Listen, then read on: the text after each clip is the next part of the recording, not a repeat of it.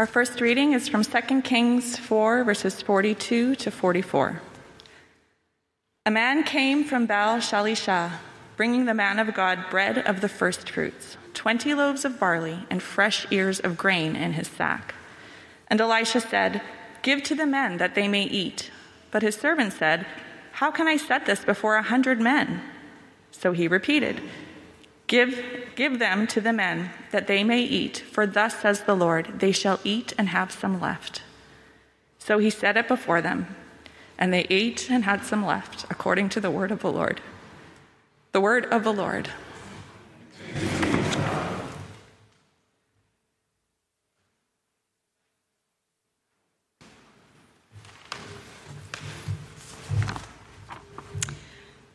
The gospel reading this morning is John chapter 6, verses 1 to 15 and verses 24 to 35. The Lord be with you. The Holy Gospel of our Lord Jesus Christ according to John. Jesus Christ. After this, Jesus went away to the other side of the Sea of Galilee, which is the Sea of Tiberias. And a large crowd was following him because they saw the signs that he was doing on the sick. Jesus went up on the mountain, and there he sat down with his disciples. Now the Passover, the feast of the Jews, was at hand. Lifting up his eyes then, and seeing that a large crowd was coming toward him, Jesus said to Philip, "Where are we to buy bread so that these people may eat?" He said this to test him, for he himself knew what he would do. Philip answered him, 200 denarii worth of bread would not be enough for each of them to get a little. One of his disciples, Andrew, Simon Peter's brother, said to him, "There is a boy here who has 5 barley loaves and 2 fish, but what are they for so many?" Jesus said, "Have the people sit down." Now there was much grass in the place, so the people sat down, about 5,000 in number. Jesus then took the loaves, and when he had given thanks, he distributed them to those who were seated. So also the fish, as much as they wanted. And when they had eaten their fill, he told his disciples, "Gather up the leftover fragments, that nothing be lost." So they gathered them up and filled 12 baskets with fragments from the 5 barley loaves left by those who had eaten. When the people saw the sign that he had done, they said, "This is indeed the prophet who is to come into the world." Perceiving then that they were about to come and take him by force to make him king, Jesus withdrew again to the mountain by himself. So when the crowd saw that Jesus was not there, nor his disciples, they themselves got into the boats and went to Capernaum, seeking Jesus. When they found him on the other side of the sea, they said to him, "Rabbi, when did you come here?" Jesus answered them, "Truly, truly, I say to you, you are seeking me not because you saw signs, but because you ate your fill of the loaves. Do not work for the food that perishes, but for the food that endures to eternal life, which the Son of Man will give to you. For on him God the Father has set his seal." Then they said to him, What must we do to be doing the works of God?" Jesus answered them, "This is the work of God, that you believe in him whom he has sent." So they said to him, "Then what sign do you do that we may see and believe you? What work do you perform? Our ancestors ate the manna in the wilderness. As it is written, he gave them bread from heaven to eat." Jesus then said to them, "Truly, truly, I say to you, it was not Moses who gave you the bread from heaven, but my Father gives you the true bread from heaven. For the bread of God is he who comes down from heaven and gives life to the world." They said to him, "Sir, give us this bread always." Jesus said to them, "I am the bread of life. Whoever comes to me shall not hunger, and whoever believes in me shall never thirst." The Gospel of Christ. Praise to you, Lord Jesus Christ.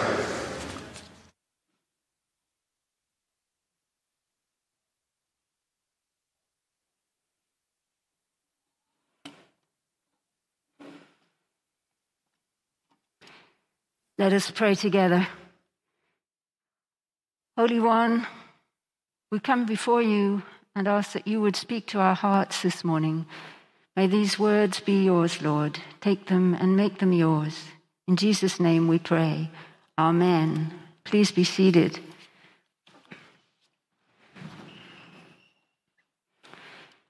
So good to be with you, and I'll just blather a little bit so the sound people can make adjustments from the very deep voices that you usually hear to the higher one that you're going to hear today. My title of my sermon I called Echo, Call and Response. Interesting, given that there is something of an echo happening outside, so it all ties in so beautifully. A couple of weeks ago, I attended a concert, one of Beethoven's sonatas played on violin and piano. Perhaps the musicians amongst you will know that. And as I listened, I heard a pattern that sounded to me like a call and response. An echo ran through. The musicians played back and forth, a call and a response, a line played and a line repeated. Not exactly, but echoes of what they had heard. And it occurred to me that there was something like that happening in today's reading from John 6. A long reading and lots to unpack, so settle down. There's an echo, a recollection calling for a response. The feeding of the 5,000 is a familiar story to many of us, but not for the crowds following Jesus. Here was something new, and yet there are echoes from their history. Who's this man? Is there hope for the future? A prophet? A king? Yes, but not one they'll immediately understand. And it's important for us to remember that the words that John uses are not wasted, they're spare. They're not added to embellish the gospel or the sermon. John has important things to say for us to hear, both in the early church and in the church today. And the groundwork's already been laid by John. Signs, healing the sick, Cana, the water turned into the very best wine, the best kept until last. An echo of the Eucharist. And then the living water at the well. And then identity. Nicodemus, no one can do the signs that you do apart from the presence of God. And the Samaritan woman. He cannot be the Messiah, can he? So the ground has been set. We've got the points, at least some of them. And in the reading today, more echoes, the Passover. I'm just going to keep fiddling with this mask. I know it's very distracting. We'll try this. Now I can't breathe. But okay. The Passover. Moses, the manna from heaven. Elijah taking a little and feeding 100. And a mountain. Have you noticed wondrous things always seem to happen when a mountain is around? You who bring good news to Zion, go up on the high mountain. So the passage begins, as we know, with Jesus crossing the water, presumably in a traditional way in a boat, though he will use a less orthodox way for returning. And a large crowd follow him because we're told they saw the signs that Jesus was doing on the sick. They'd seen the signs. But even so, and even following the miracle on the mountain, the crowd will later ask, what signs are you going to do? When Jesus arrives on the other side of the water, he goes up a mountain, as John describes it. But I'm thinking, picture here maybe more, given the seating arrangements of at least 5,000 people, less a mountain and more grassy hills, because he tells them to sit on the grass. Passover is near. We're told this too. Jesus sits down with his disciples before the crowd comes, and then John tells us he lifts up his eyes, perhaps, probably first to heaven and then to see the crowds coming toward him. Another echo. In John 4, the disciples are urging Jesus to eat. He tells them he has food they don't know about. And when they start asking, his response is, "Lift up your eyes and see that the fields are ripe for harvest." Imagine 5,000 people approaching, ripe for harvest. And Jesus makes a quick getaway. No, that would be me. He does, but it's not right now. Jesus asks Philip, who has the misfortune of standing next to him, probably, where are we going to buy bread for these people? And in case we mistakenly believe that Jesus is wondering where to buy bread, the gospel writer points out Jesus already knew what he was going to do. And Philip's response is a practical one. 6 months' wages would not buy enough bread for even a little for all these people. So that's not really the question. Andrew is able to come up with something. There just happens to be a boy who has 5 barley loaves and 2 fish. Andrew asks, though, what's this among all these people? So neither thinks that there is enough. The need is great and the resources are meager. What can we do? What do we have to offer? Maybe that's something that we ask sometimes. Lift up your eyes and see that the field is ripe for harvest. Look, the harvest is great, but the workers are few. Look, the need is great, but the barley loaves are few. Look and see what God can do. And what of this boy with the barley loaves? Why do we need to know that there's a boy? Why do we need to know that the loaves are barley? Again, there's an echo, this time recorded in 2 Kings that we heard read this morning. Elisha has 20 loaves of barley and fresh ears of grain. And he says, "Give to the men that they may eat." But his servant, lightly a boy, says, "How can I set this before 100 men? And he repeats, "Go, give them to the men that they may eat. For thus says the Lord, they shall eat and have some left." And so they eat, and indeed there was some left. Back on the hillside, Jesus has at least 5,000 sitting on the green grass. I felt that I should mention here that, as some of you probably know, the words this morning were changed from men to people. The way we've got around it before is that the men were sitting on the grass and presumably the women and children were standing around somewhere.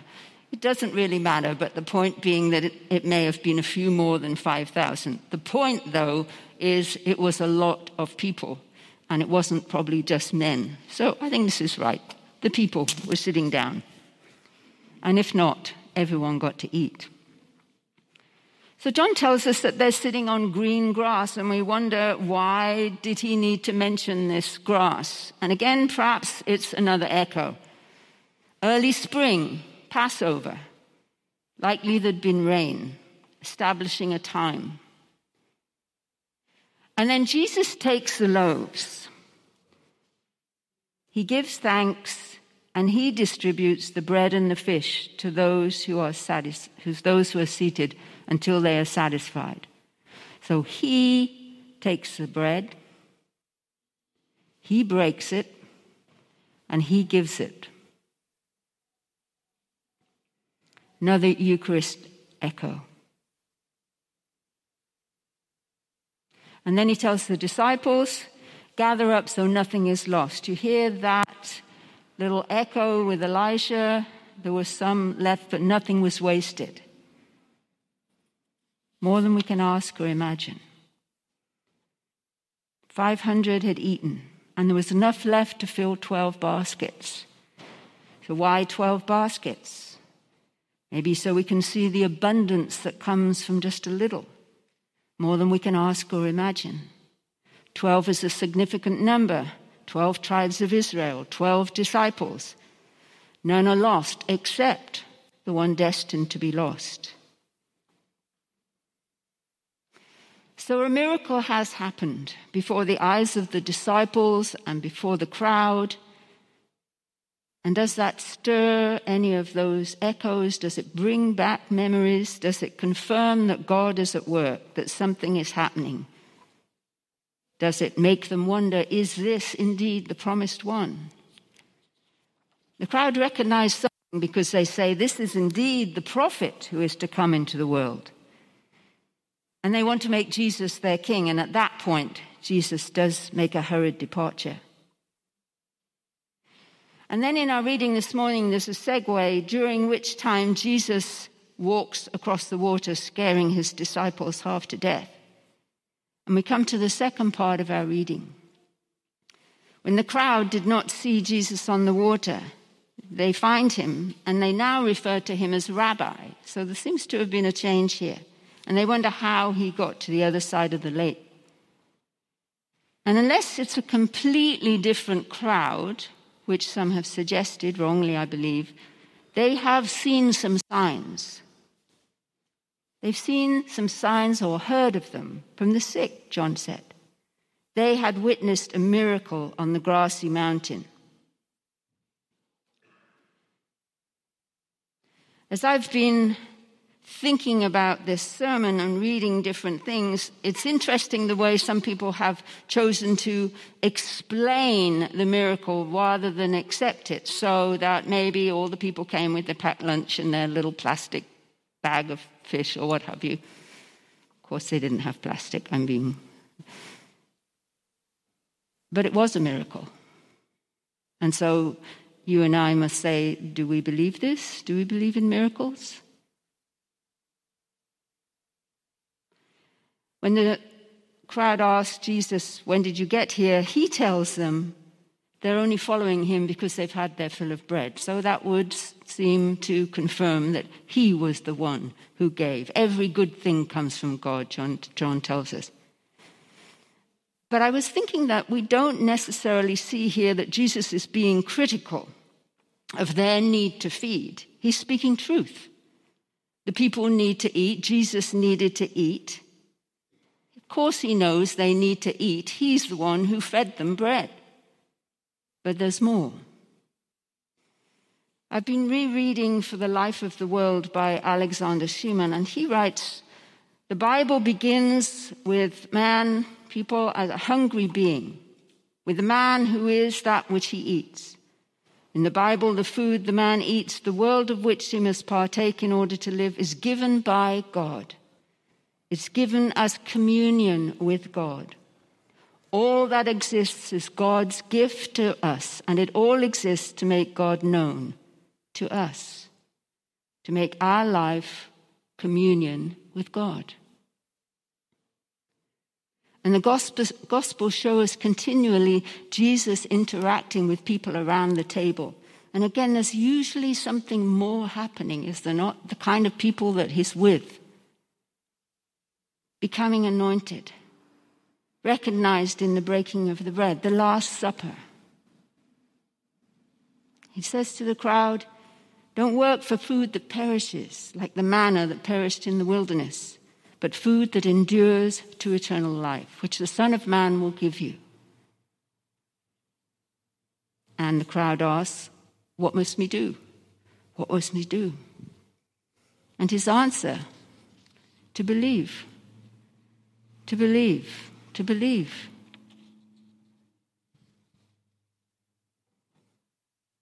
What signs do you do that we may see and believe, they ask. What work do you perform?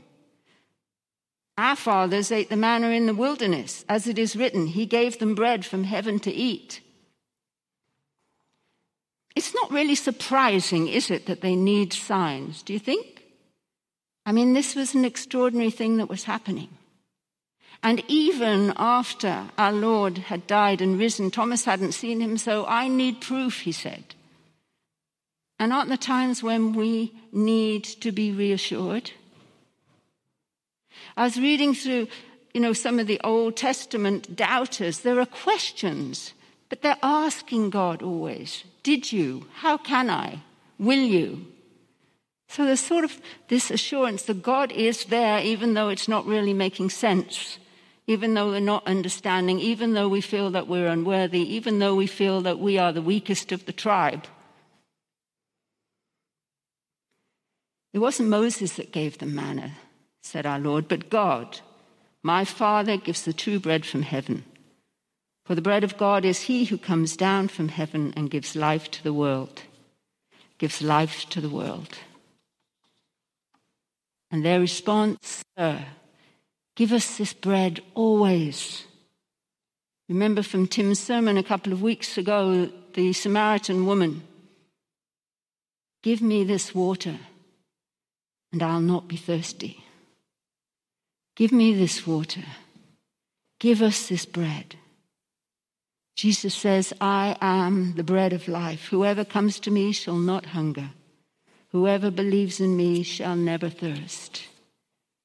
It's a powerful verse, is it not?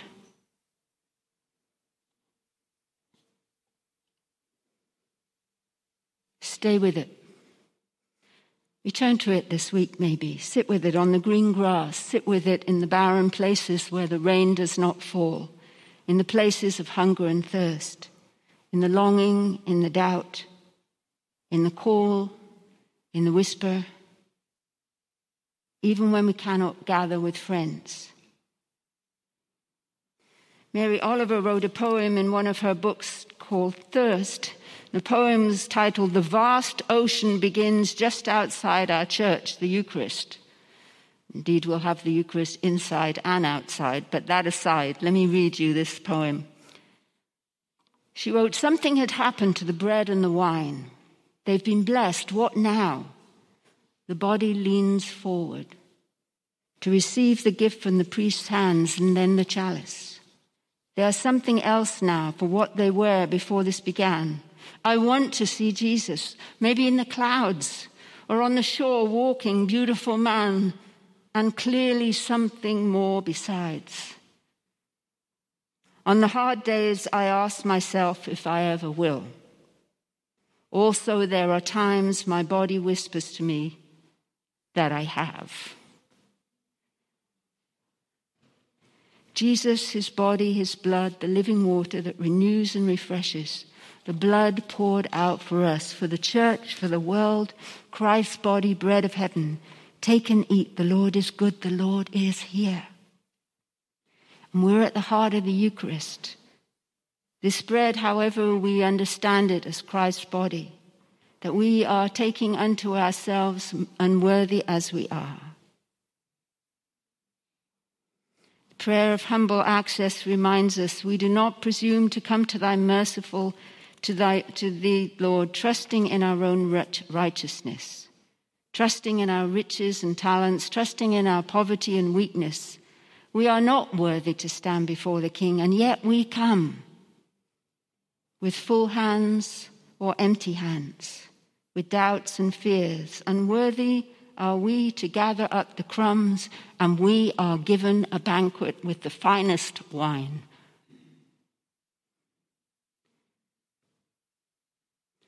I want to think just for a few more minutes as I draw to a close about eating. Eating when we can around the table. But Sheeman writes in the 1960s here, centuries of secularism have failed to transform eating into something strictly utilitarian. Food is still treated with reverence. A meal is still a rite, the last natural sacrament of family and friendship, of life that is more than eating and drinking. To eat is still something more than to maintain bodily functions. People may not understand that there's something more, but they nonetheless desire to celebrate it. They are still hungry and thirsty for sacramental life. It's something we've missed, is it not? And despite the munching a quick sandwich while we're on the Zoom calls, there is still something about gathering together, gathering as a fellowship as we now slowly start to do, the importance of coming together, to worship, to eat, to share. In her book, Sacramental Hunger, more recent from an essay Alison Vanderbroek writes, like everyone, I've been missing meals together. It was such a central part of my life, she says, before the pandemic. A potluck with a young group, coffee, hour after church, shared birthday treats, a dinner party with family or friends. And it stopped.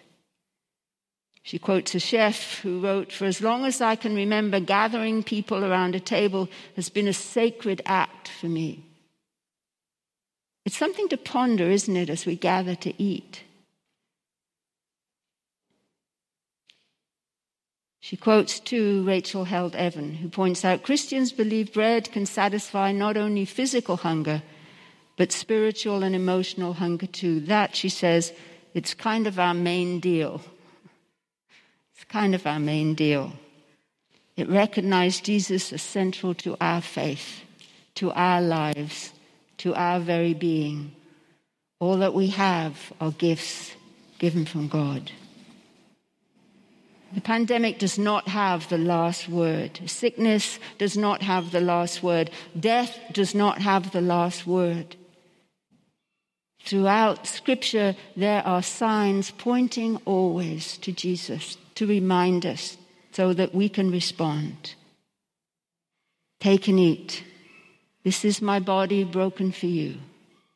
This is my blood shed for you. Amen.